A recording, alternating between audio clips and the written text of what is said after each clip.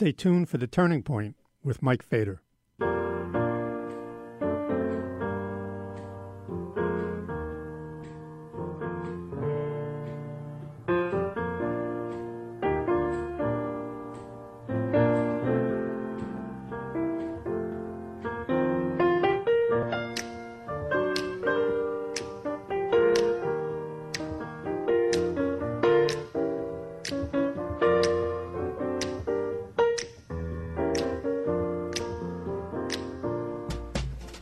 I wish I knew how it would feel to be free.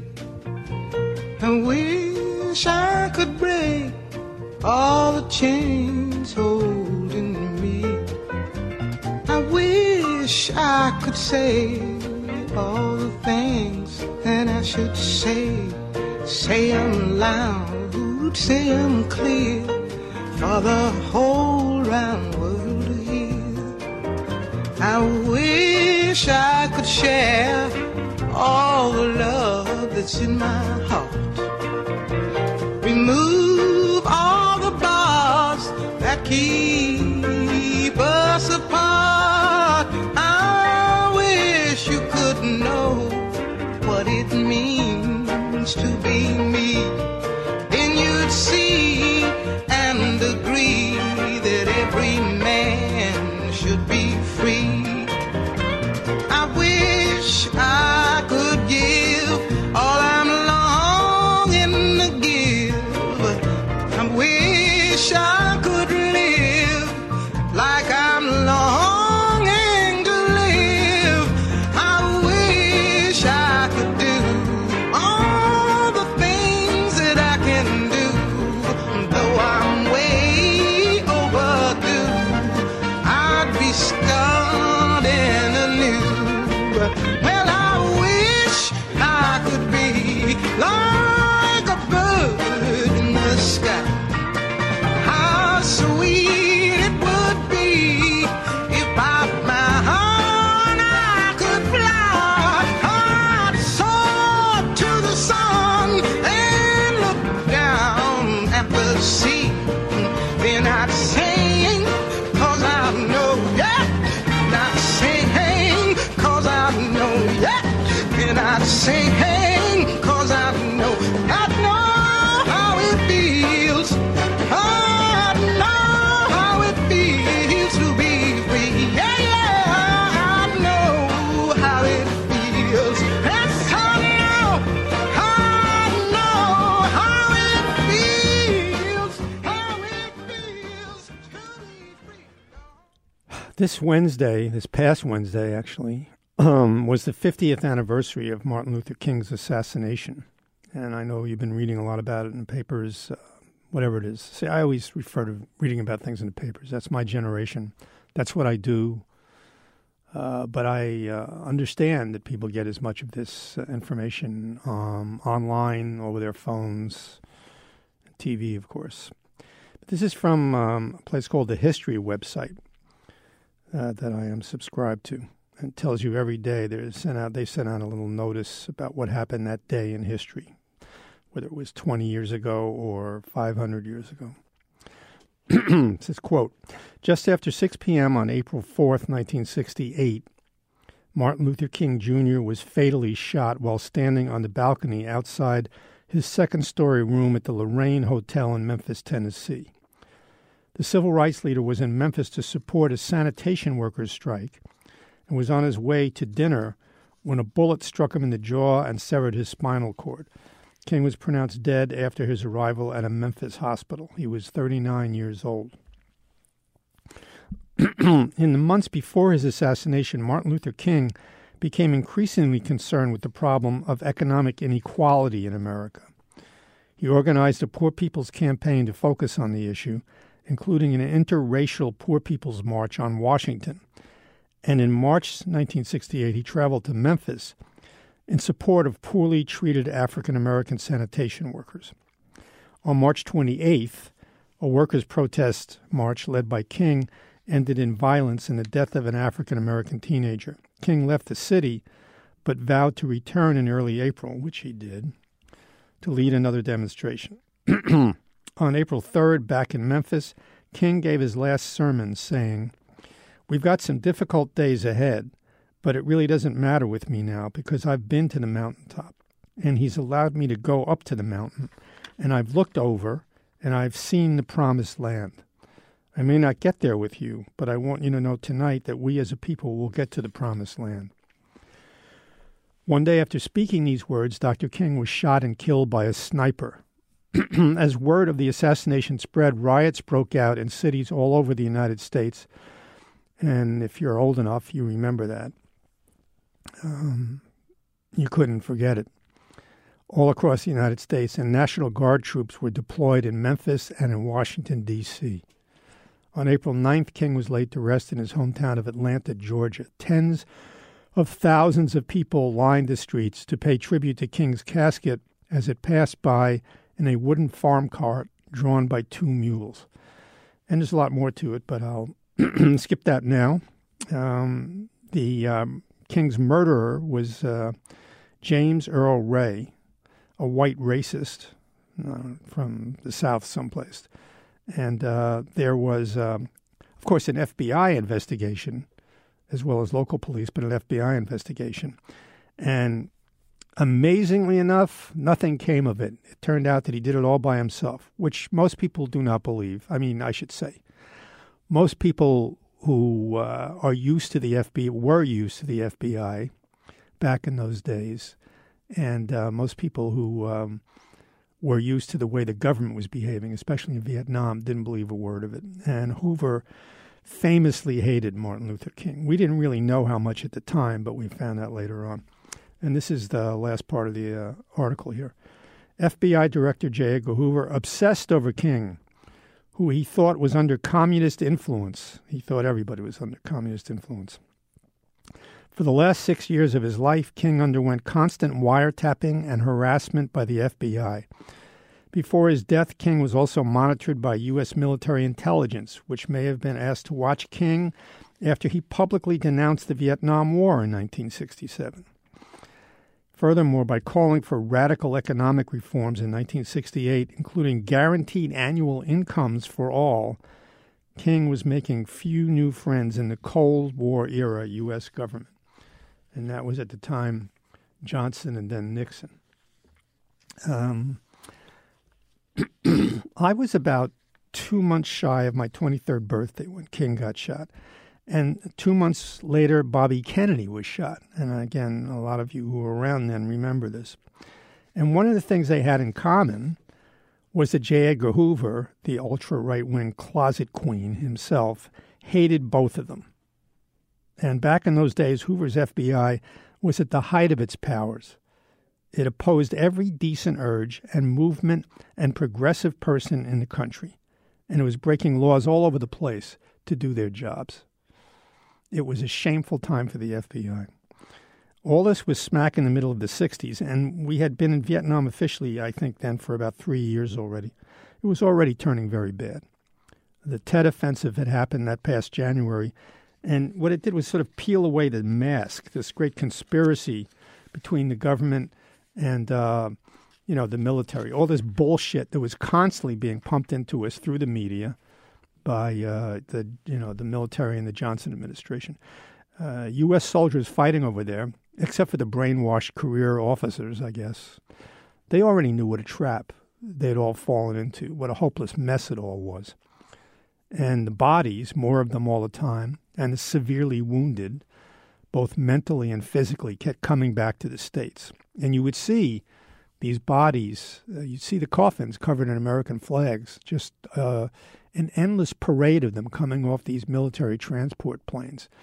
And that was still back in the day before Afghanistan and before Iraq, when they often didn't show the bodies being brought back until people started complaining that they were just trying to get away with things. And this first happened, I think, during the original invasion of Iraq, which was under President Bush, the first President Bush. And, what was happening over in Vietnam wasn't really a civil war so much as it was a genuinely revolutionary war. I mean, I'm not, whatever the complex motivations, they weren't all that complex, I suppose, but whatever the faults of Ho Chi Minh and the communists and whatever their faults, they were native Vietnamese, and they were true revolutionaries, just like we were revolutionaries once, just exactly the way we were revolutionaries against British domination when our country was founded. And in Vietnam, we were on the wrong side. People always look back in history, and then, history goes through phases, or the way of people look at history goes through phases, right? For a while, it's seen a certain way when it's happening.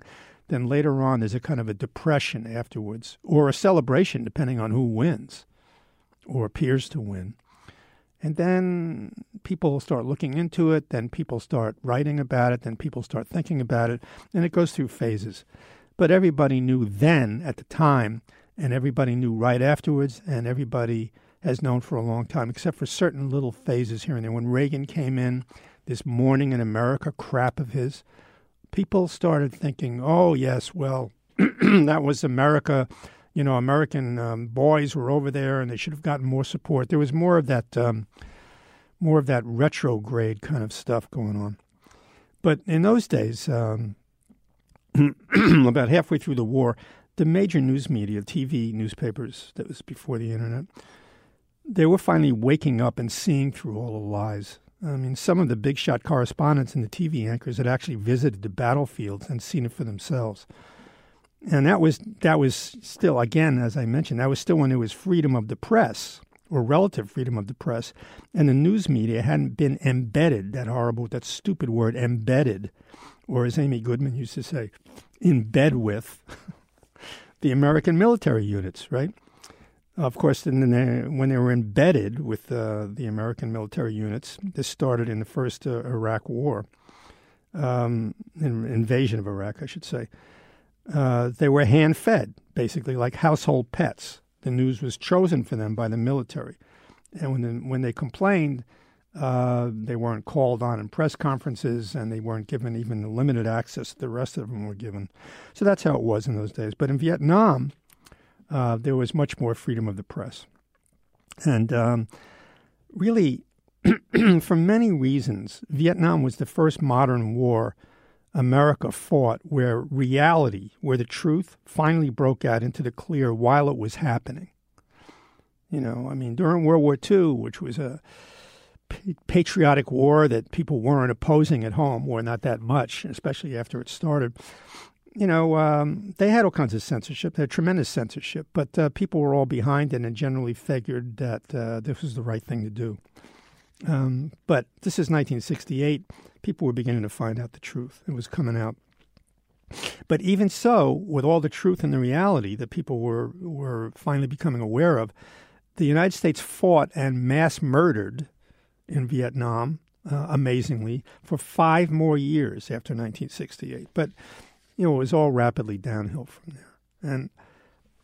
And back in the U.S., partially because of the huge division here over Vietnam, and partially because of the great battles and protests in the civil rights movement, speaking of Martin Luther King, and generally because the spreading public distrust of the government, which was getting really, really massive and spread really all over the country. In fact, not just the federal government, but of all government. Everything goes too far, but especially the federal government. The country was in the midst of a kind of a moral and political civil war. It's the only thing you could call it. And Johnson and his leftover Kennedy industrial war makers were losing ground continually, and that little rat Nixon was on the rise again. Robert Kennedy, had he lived, would almost certainly have won the primaries for the Democratic nomination for president, and very possibly would have beaten Nixon, just like his brother 8 years before. But Robert Kennedy was killed. He was assassinated, and nobody's quite figured out if there was ever a conspiracy there either. He was assassinated in early June, right, a couple of months right after Dr. King, and that was the end of that. I mean, all the polite demonstrations, all the what remaining trust an entire generation had for the federal government and government in general just fell completely apart. And there were riots everywhere, and total cynicism and disbelief came in. But Kennedy, in 1967, he was a senator from New York. He was already proposing ways of ending the war. He was already, against the war over there, against our involvement. And back when he was the head of the Justice Department in the early 60s, he was also an advocate for civil rights. So there was a sort of a tangent there with him and Martin Luther King. And Martin Luther King, by the time he was killed, he was a long time and outspoken opponent of the war. Exactly 1 day to the 1 year to the day, I should say, before he was killed, he gave one of his most. I wasn't there. I wish I was, but he was up at Riverside Church, and it was April 4th, a year to the day, like I say, before he was killed. April 4th, 1967. He was at Riverside Church and gave one of his most powerful, one of his most famous speeches, and. Among the many other things he talked about, including income inequality and the long road yet to go for civil rights, which there was, and I suppose in a lot of ways still is, was the Vietnam War. That was one of the main topics he was talking about up there preaching at this church. And here's something from an article last year that was in the New Yorker. Listing the reasons why he felt compelled on April 4th, this is 1967, to protest the war, King recalled visiting cities in the wake of riots and the guilty thoughts that attended his pleas for nonviolence. And, quote, this is a quote, "And I knew that I could never again raise my voice against the violence of the oppressed in the ghettos without having first spoken clearly to the greatest purveyor of violence in the world today, my own government." And this is, at this point, one of the most powerful people in the entire country, one of the most influential people in the entire country. And he's talking like this, and it gets people like Hoover and everybody else, even, vaguely like Hoover in the government or on that side of things, to the point where they are certainly capable of murder. They've done it before, and they did it afterwards, and they'll do it again. And I've been in Riverside Church many times in my life, many times. And every time I go into the nave, I look up at the pulpit and I imagine Martin Luther King giving that speech. He was, if not the greatest, then certainly among the handful of the greatest Americans that ever lived. There's no doubt about it. He was the flesh and blood symbol, to me, of everything decent this country aspired to be originally. And beyond that, he was everything, I think, from what I understand, a true Christian should be. America is be true to what you said on paper.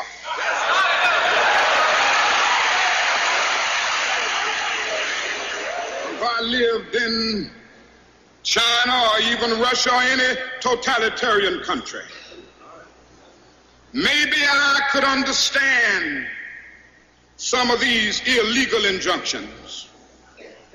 Maybe I could understand the denial of certain basic First Amendment privileges because they haven't committed themselves to that over there. But somewhere I read of the freedom of assembly. Somewhere I read of the freedom of speech. Somewhere I read of the freedom of press.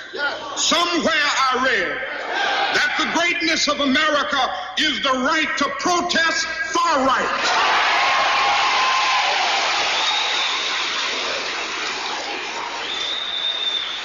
And so just as I say we aren't going to let any dogs or water hoses turn us around, we aren't going to let any injunction turn us around.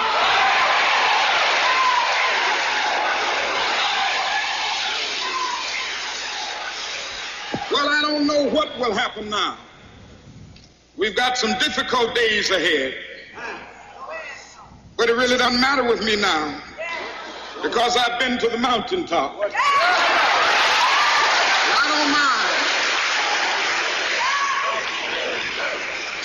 Like anybody, I would like to live a long life. Longevity has its place. But I'm not concerned about that now. I just want to do God's will. And He's allowed me to go up to the mountain. And I've looked over And I've seen the promised land. I may not get there with you, but I want you to know tonight that we as a people will get to the promised land.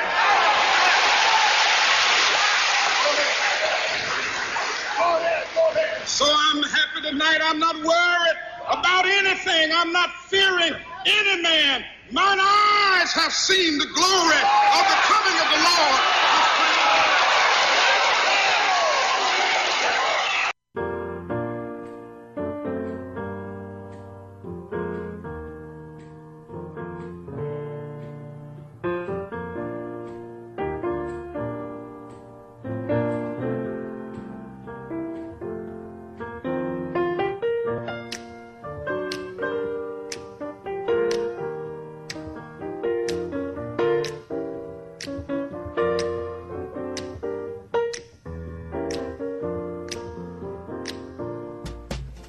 I wish I knew how it would feel to be free. I wish I could break all the chains holding me. I wish I could say all the things that I should say. Say them loud, say them clear, for the whole round world. I wish I could share all the love that's in my heart.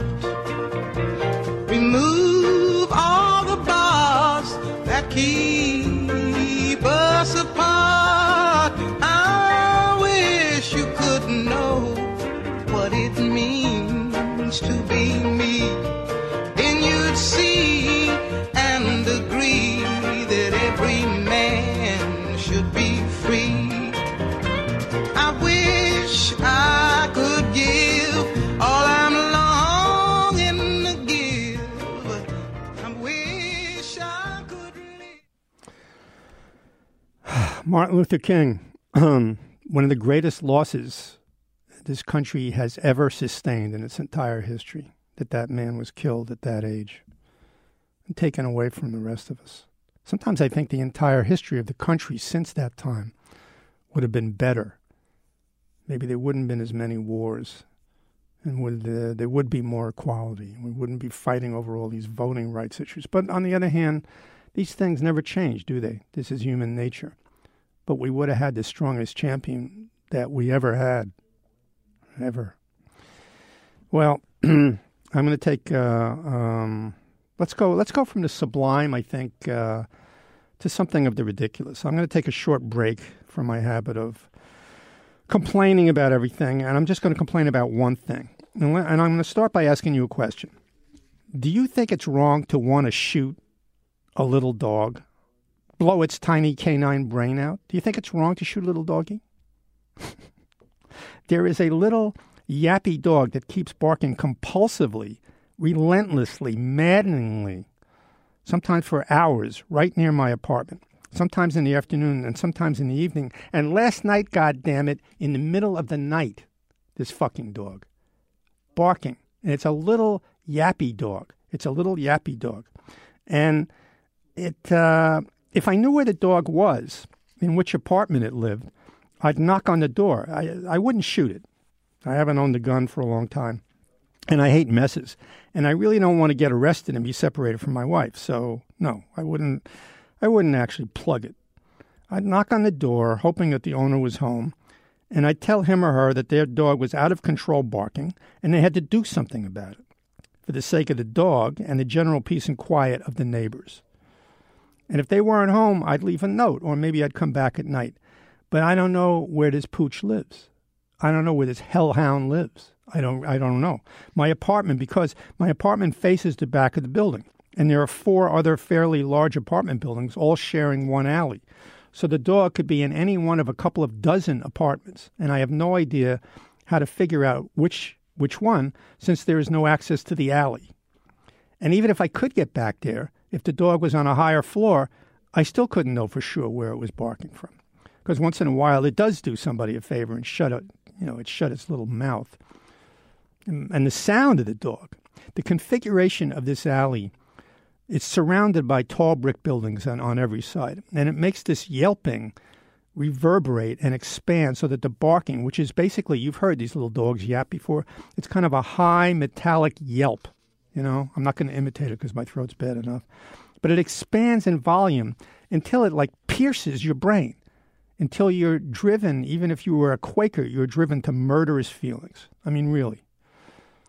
And a lot of people in my neighborhood favor these little dogs. They're almost like toy dogs, probably because the apartments are generally small and big dogs could take up too much room.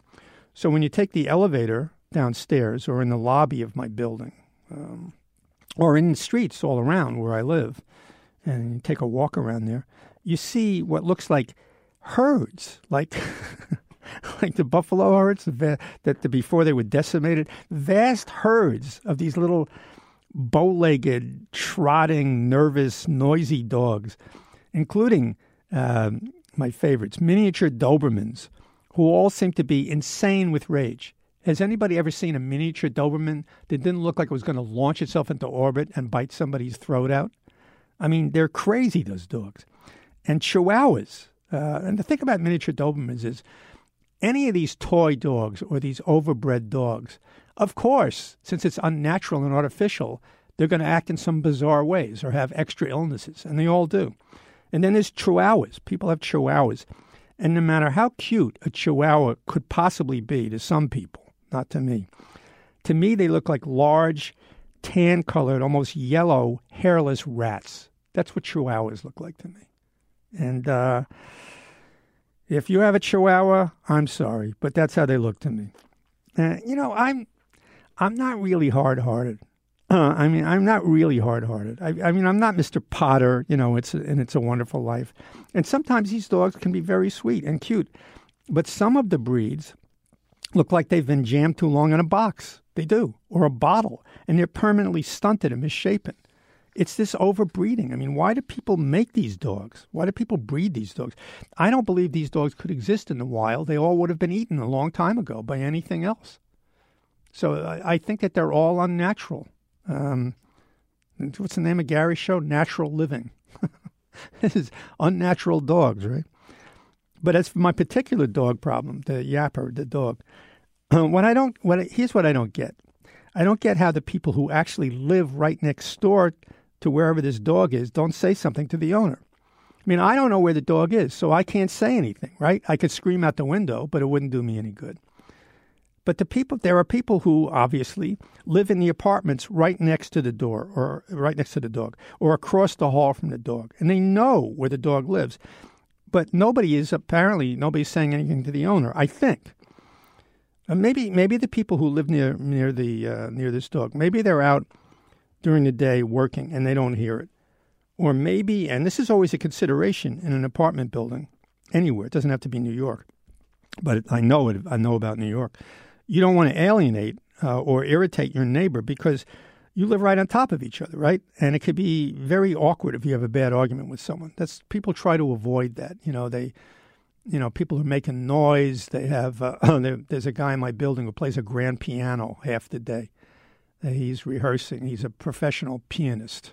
He's a professional pianist, and he plays his piano, and he plays modern music, which sounds like garbage cans falling downstairs or a bunch of seagulls being, beaten and strangled. I mean, he plays this music all the time. And, I mean, if he played all day long, and he plays really loud, people have complained, the building does nothing about it. And if he played stuff that had a tune to it or a melody or that was beautiful or rousing or stirring, but it's all this discordant, atonal crap, anyhow. But, people complain, and somebody knocked on his door, somebody who lives right across from him knocked on his door and said, please, you've got to stop. Can you please stop? And this is a very nice person who was complaining. And he got all huffy, and he said, no, I have my blah, blah, blah. I have my rights. I have my rights, his rights. He just shove his rights up his ass. And he, he keeps doing it, and the building won't do anything about it. So you don't want to get in an argument with your neighbor in a building, right? Because you live right on top of each other, and you could be very bad. And you get into an argument, let's say, and then as long as you both shall live in this building, you wind up riding the elevator together, inevitably. You know, you run into people in the laundry room or down at the mailboxes in the lobby. It's going to happen. So you be careful about not arguing. I mean, sometimes you have to say something, but you watch it. And even worse, sometimes depending on the neighbor's personality and disposition, I mean, a complaint could actually be dangerous. Where I live is on the fringe of a neighborhood that not so long ago, in neighborhood years, the way we figure things, used to be a very heavy drug market. And it wasn't unusual to hear gunshots. You still hear the occasional gunshot up where I am. But it was a bit of a war zone several years ago. So you don't want to be complaining to a neighbor who's got probably a pit bull and who knows how many loaded weapons. But just it's a problem. As for the dog, okay, so let's say the 9-to-5ers, they wouldn't hear the phantom yapper during the day, right? But what about the evening when people are home? If this yapping little creature is off on a barking jag at home, you know, when they're home, when people get home from work and in the evening, why don't they, for God's sake, do something about it? I don't get it. It drives me nuts. I mean, I'm the kind of person who, up until recently, I say up until the last few years, I was always the one who, if there was a long, long line at the bank or at the post office and nobody was doing anything about it, I'm the one who would go to the manager and complain. I'm always the one in a group or a crowd that usually, I should say past tense, that usually did something or said something. And sometimes I still do it when people are standing around like sheep. Because people, you know, it's natural to sort of not want to have conflict. People shy away from conflict. And I didn't want the conflict. But it seemed to me somebody had to do something. But people, this dog is barking, nobody does anything about it. I mean, if this little rat-like creature lived next door to me or across the hall from me, I would make sure to complain personally in the strongest possible way. And if nothing was done, I would call the ASPCA, or I'd call the cops. I'd make the owner's life miserable until he did something about the dog, or the authorities made them do something about the dog. I don't know. Maybe this is a cultural problem. This is a cultural problem. I don't know. In the last few years, a lot of the buildings in my neighborhood have been bought up, and the apartments have been sliced and diced to bring in more rent by Chinese landlords. And I don't know if they're Chinese-American or Chinese-Chinese. So there's a great many Chinese tenants in the surrounding few blocks, and a lot of them are students and teachers from Columbia University, which is about 8 blocks away. And they live in these cut-up apartments, which I'm sure are illegal. There's probably no window space or anything like that. And the landlords are making a tremendous amount of money. So the neighborhood is filled with Chinese people.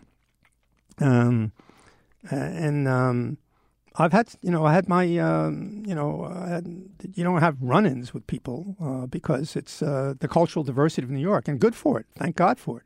It's nice to see people who are different, right, and hear different language.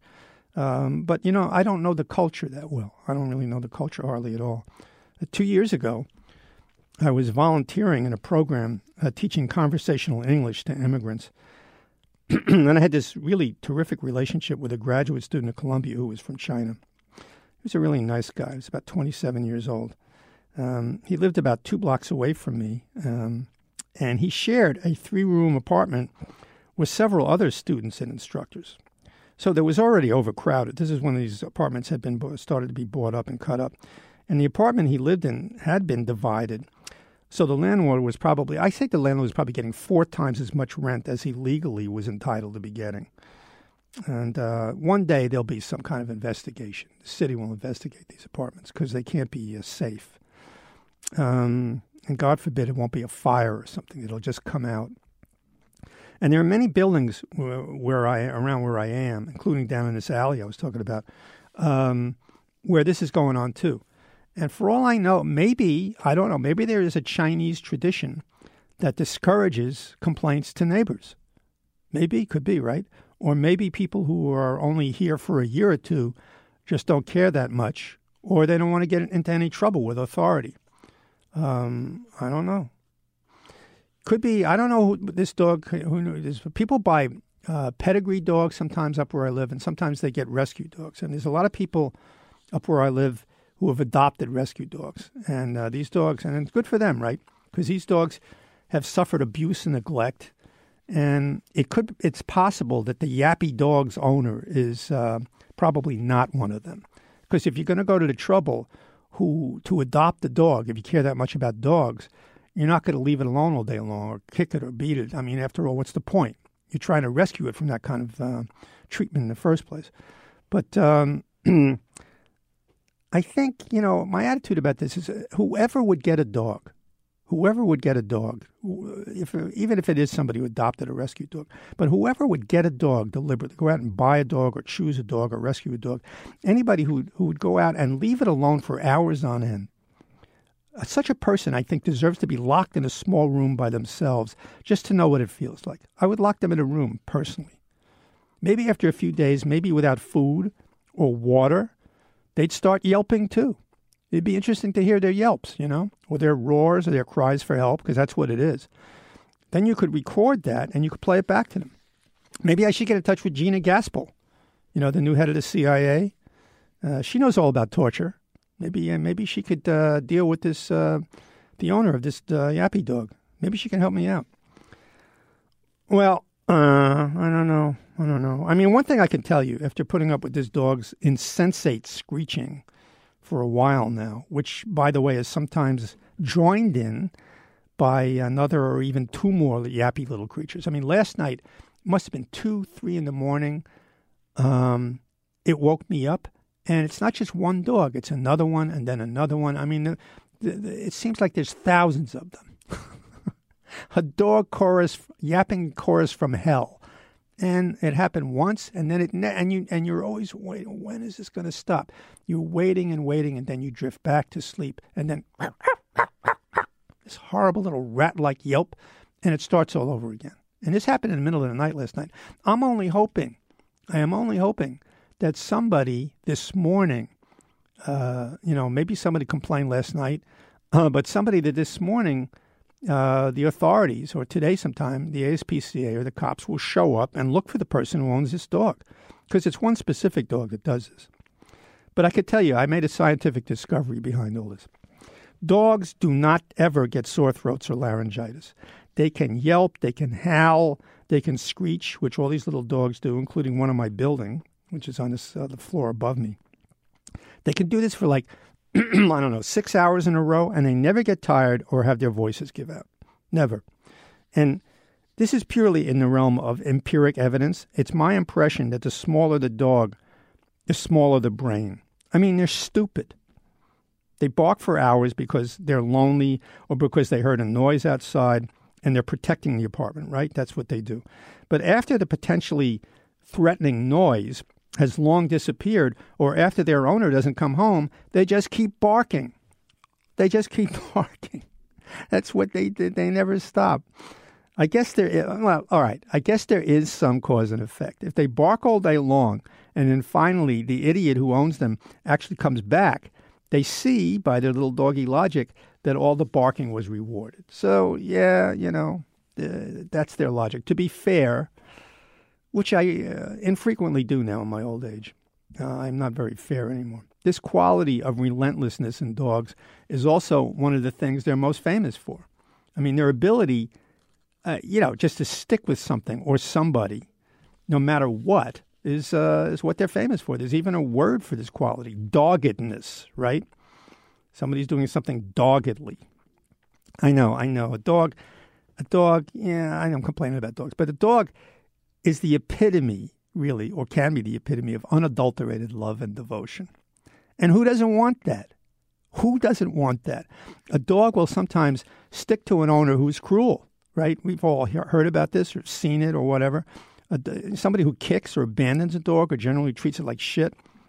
And the city dog shelters are jam full of dogs who have been treated like this. I mean, fortunately, there are a lot of people who have good hearts and adopt these dogs. Unfortunately, though, these could often be the same dogs that bark like lunatics.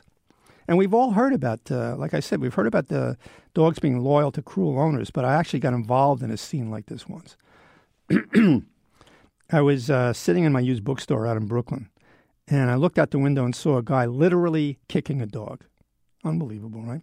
And the dog wouldn't walk off or even run away. It was sort of a medium-sized dog, and it was on a leash, but the guy had dropped the leash. It kept crawling toward the guy on its belly and whining, get kicked again, roll away a little bit or stare at him, and then come back. And there were people standing all around, right? And they're yelling at this guy, but they're not really doing anything. And I watched this for about 2 or 3 minutes, and I'm hoping, like I used to, that somebody in the crowd would do something. Because back then, like I said, I was always the one stepping in to do something about it, and I was getting tired of being the only one all the time. So I waited a little, but it kept going on. And finally, it was too much. Just like Popeye, I said, "That's all I can stand. I can't stand no more." And I jumped up and I ran out the store, and I ran across the street, and I grabbed the dog's leash to pull him away from the guy. And he stares at me, and I stare at him, and he curses at me, and he's got a stick in his hand, and I stare back at him, and finally he drops his eyes, and he spits on the sidewalk and walks off. This is my encounter with this guy. And I took the dog back to the store, and when I closed up that day, I took her to a shelter. And that was my experience with that kind of thing. But getting back to these little dwarf dogs, they seem much more high-strung, more quick to take offense than other dogs. You notice that? In fact, they would get especially nuts around bigger dogs. I noticed this. Maybe it's just because the little dogs, are so small. There are some short people that I've run across in my life, and I think we've seen this. Maybe other people have seen this too, or you know people like this. Or maybe you are one of these people. Are you a short person? You remember that, Randy Newman short person song? There's some short people, and mostly men, who are like that. They're touchy. They're quick to resent or argue with anybody who they imagine has intruded on their space, right? They can be very touchy little people. I like dogs. I do like dogs. I think for the most part, they're lovable little creatures. I mean, they're simple-minded and they're single-hearted, which is the good thing about them. And they're infinitely less complicated than human beings. So, that's for sure. And that's a great relief. I never owned a dog for long. Maybe it was because of the first one I had. It was when I was a little kid. And somehow, I don't remember how the dog was acquired. We wound up with a toy dog. I don't remember the breed. With a total lack of imagination and maybe lack of interest on my part at that time. I was about 9 or 10 years old. I was already drifting away. Anyhow, the dog's name was actually Toy. Called it Toy. And at the same time, we had a white Persian cat named George. And it's so typical of the miasmic sexual fog in my house that George turned out to be a female, the cat, right? Anyhow, the two of them, Toy and George, got along. Basically, how did they get along? They didn't get along. They were like cats and dogs. There was always a lot of hissing and growling going on. In the beginning, the dog would get in the cat's face, but one time, a good swipe from the cat's claw to the dog's nose put an end to all that, and Toy retreated. But pets generally in my house didn't fare well. There was just too much drama and free-floating sadism for any small creature, and that included the human children in the house, one of which was me, to thrive. Too much crap going on for a thriving of little people and even little creatures. But still, as much as I was capable of it, I was attached to this dog, Toy. And one day I'm playing on my front lawn, and the dog was racing around. I hear brakes screech, and I turn around, and I see the dog lying on the ground. And I went out, picked up the dog. The owner of the car was standing there outside the car, horrified. And I carry the dog about 10 feet, gets very warm in my arms, and blood comes out of the dog. And that was the end. Anyhow, except for this brief interlude with this dog Toy, I never owned a dog when I was growing up at all. In fact, I was always afraid of dogs. Sometimes it got so bad that I'd start to shake if I was anywhere near a dog. And the bigger the dog, naturally, the worse my fear. Of course, most dogs, and it's especially the male dogs, they sense your fear, right? That brings out the worst in them, the most aggressive behavior in certain kinds of male dogs, maybe all male dogs. And isn't that the elemental understanding about dogs that they can sense? Maybe they smell, literally smell probably. They smell fear, and it provokes some atavistic wolf-like response in them, right? It's the same with human beings. And once again, I'm guessing it's males we're talking about here, right? It's got to be males. If you show fear or weakness, you're going to draw the attention of any predator in the vicinity. And of course, there are men, thankfully, they're usually in the majority, most men, who are not like that. Men in whom, like a fellow human's weakness or disability, wouldn't provoke sadism and cruelty, but sympathy and compassion. But as we see, most of the men who wind up running things like businesses or high level in the army or at the head of a fraternity or, in government agencies, people get to be president maybe. They they wind up being this kind of predator dog that attack people who are weak, who take advantage of people who are weak. This guy Bolton looks like a large guard dog who would kiss the ass of anybody who had a whip or anything over him, but would probably bite anybody. Certainly would growl or bite anybody who was smaller than him. I mean, he's a classic character, right? And I've never been in the army or fraternity, but this male sadism is always there. It's like a strain in the human race, which it can go along subdued for generations, right? But then under the right circumstances and the wrong circumstances, it could just burst out and consume everybody. And people say, well, this is the law of the jungle, right? That's the kill or be killed, like in business or politics or between tribes or nations, right? The weak or the defenseless or simply just people who are softer, who are like gentler, kinder natured people, they become prey to the strong. The majority picks on the minority. It's a story that repeats itself throughout history. It is history. You need people like Martin Luther King come along and say to all the people who've been picked on, who've been bullied and everything, and who are being treated like shit, that we don't have to take this. We can get together and we can use our power.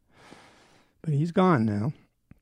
And it's just like in our country now, in the USA. You had this big nasty dog on top, Trump, who inside is nothing but a scared chihuahua, I'm convinced. And this encourages the most primitive people to show their teeth. Out come the racists and the sexists and the white nationalists and the Nazis. And this time, the Jews are the immigrants and the old and the poor. I once had a neighbor. I had a neighbor once. He lived right across the hall, and he's long since gone to his reward. And considering this particular neighbor, I think his just reward involves a great deal of heat and probably creatures with fangs and tails sticking with pitchforks, or at least I hope so. Anyhow, this jerk, he had a huge, gigantic, baleful-looking German Shepherd. This dog, and I'd see the guy walking him on the street sometimes, projected a constant level of menace. It's one of those dogs, right?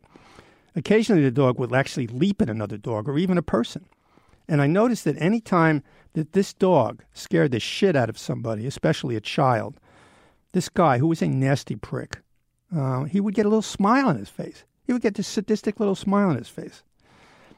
Anyhow, probably that's why the dog was the way he was. I mean, this guy probably maltreated him and gave the dog to understand that bad behavior would be rewarded, right? Maybe gave him a little dog bone after he lunged at somebody. And it was more than that, I think. You know how dogs reflect their owner's personality? You see this, right? I think this guy he was very ugly, this guy. He was bullet-headed and he was beady-eyed and pot-bellied and a huge wart, a gigantic wart on one side of his face. Disgusting. And I think, though he never acted aggressive himself, he transmitted this kind of aggression into the dog.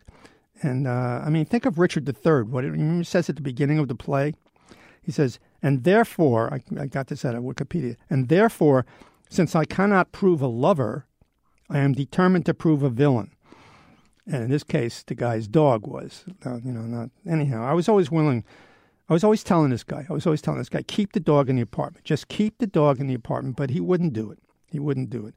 And whenever I had to encounter this dog, I remember that you have to project strength around certain kinds of dogs, especially big dogs who look a little fierce. And I did this, and the dog didn't bother me, just sort of looked at me, occasionally would growl and would stare at me. But one time was the last straw. My son came over to visit. He was about 7 years old, and he was staying over at my apartment. It was one of the times during the week he stayed at my apartment. And we get to the door of my apartment, I take out my key, and this jerk from across the hall opens his door, and he had no reason to open his door. This was just part of his innate sadism. He would always open the door, and the dog is right there with him, right? And the dog, lunges at my son, growls and actually lunges at him. This is a huge dog. And my son, who is, who's naturally the sweetest little guy, who loves everybody and everything, right? He was scared to death. I get him in the apartment. He's shaking. And I call the cops, right? And I get buzzed from downstairs a couple of minutes later. The cops come up. They get out of the elevator, and they're walking down the hall just a little bit. And this guy comes out again with the dog into the hallway. And the cops say, "Sir," in that cop-like voice, "Sir, put the dog away, please." And he just stands there, this guy, with the dog growling at the cops. And he's not even on a leash, right? And I'm looking at this through the peephole. I'm not going to stand 2 feet away from this dog in the mood he's in. And I don't want to get shot by the cops. The cop gets his gun out. He actually took his gun out, and it's just this like hallway, which is no more than 20 feet, 25 feet long. And he says, "Sir, put the dog away or I will have to shoot it." And I have to tell you, I'm hoping that the dog and the guy get shot because I was enraged at what happened to my son, who's still sort of shaking over there on his side. Finally, he gets through to this guy and, the cop, and he puts the dog away. So what happened, the denouement after this, is the guy gave the dog away.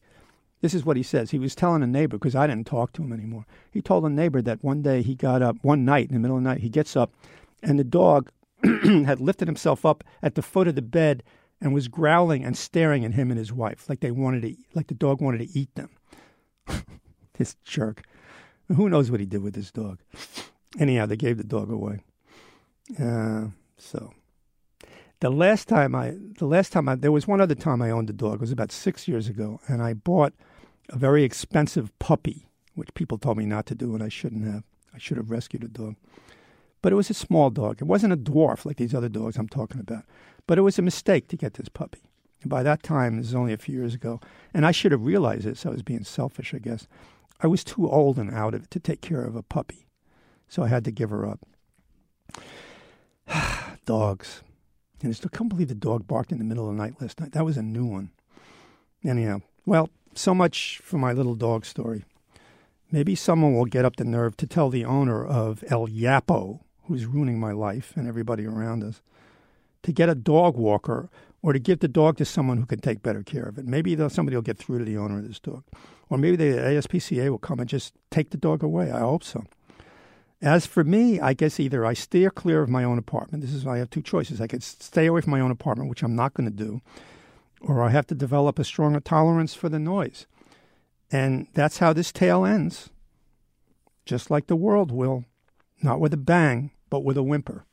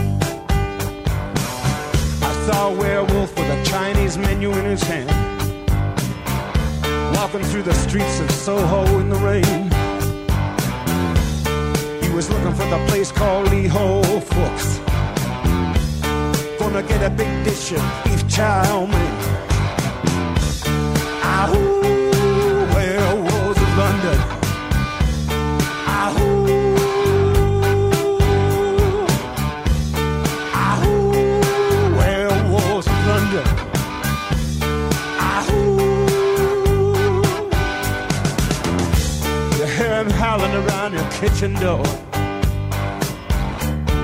You better not let him in. Little old lady got mutilated late last night. Werewolves of London again.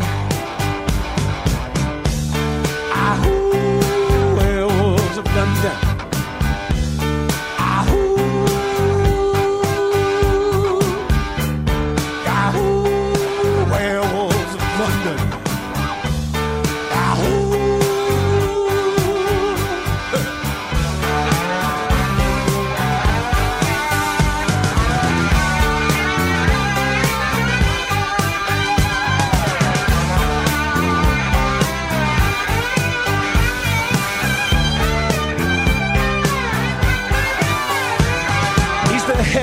a gent who ran amok in Kent.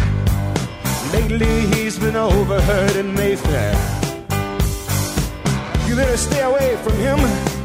He'll rip your lungs out, Jim. I'd like to meet his tailor. Ahoo, werewolves of London. Ahoo, ahoo, werewolves of London. Ahoo. Well, I saw Lon Chaney walking with the Queen,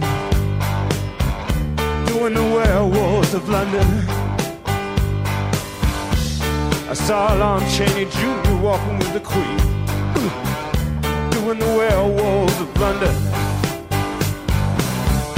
I saw a werewolf drinking a pina colada at Trader Vic's, and his hair was perfect.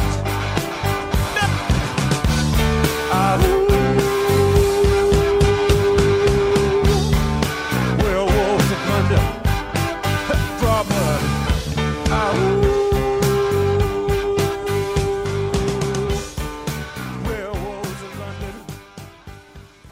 And this has been Mike Feder. And if you want to get in touch with me, just go to my website, Feder Files. That's FEDERFILES.com. And there's a contact link there. Again, thanks for listening.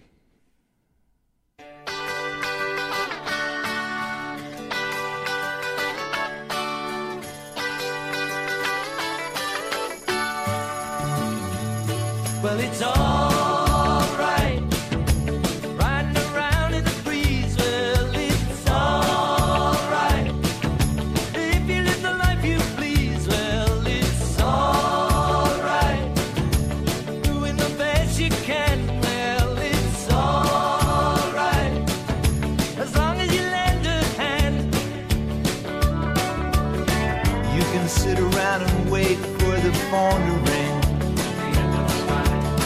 waiting for someone to tell you everything. Sit around and wonder what tomorrow will bring. Maybe a diamond ring.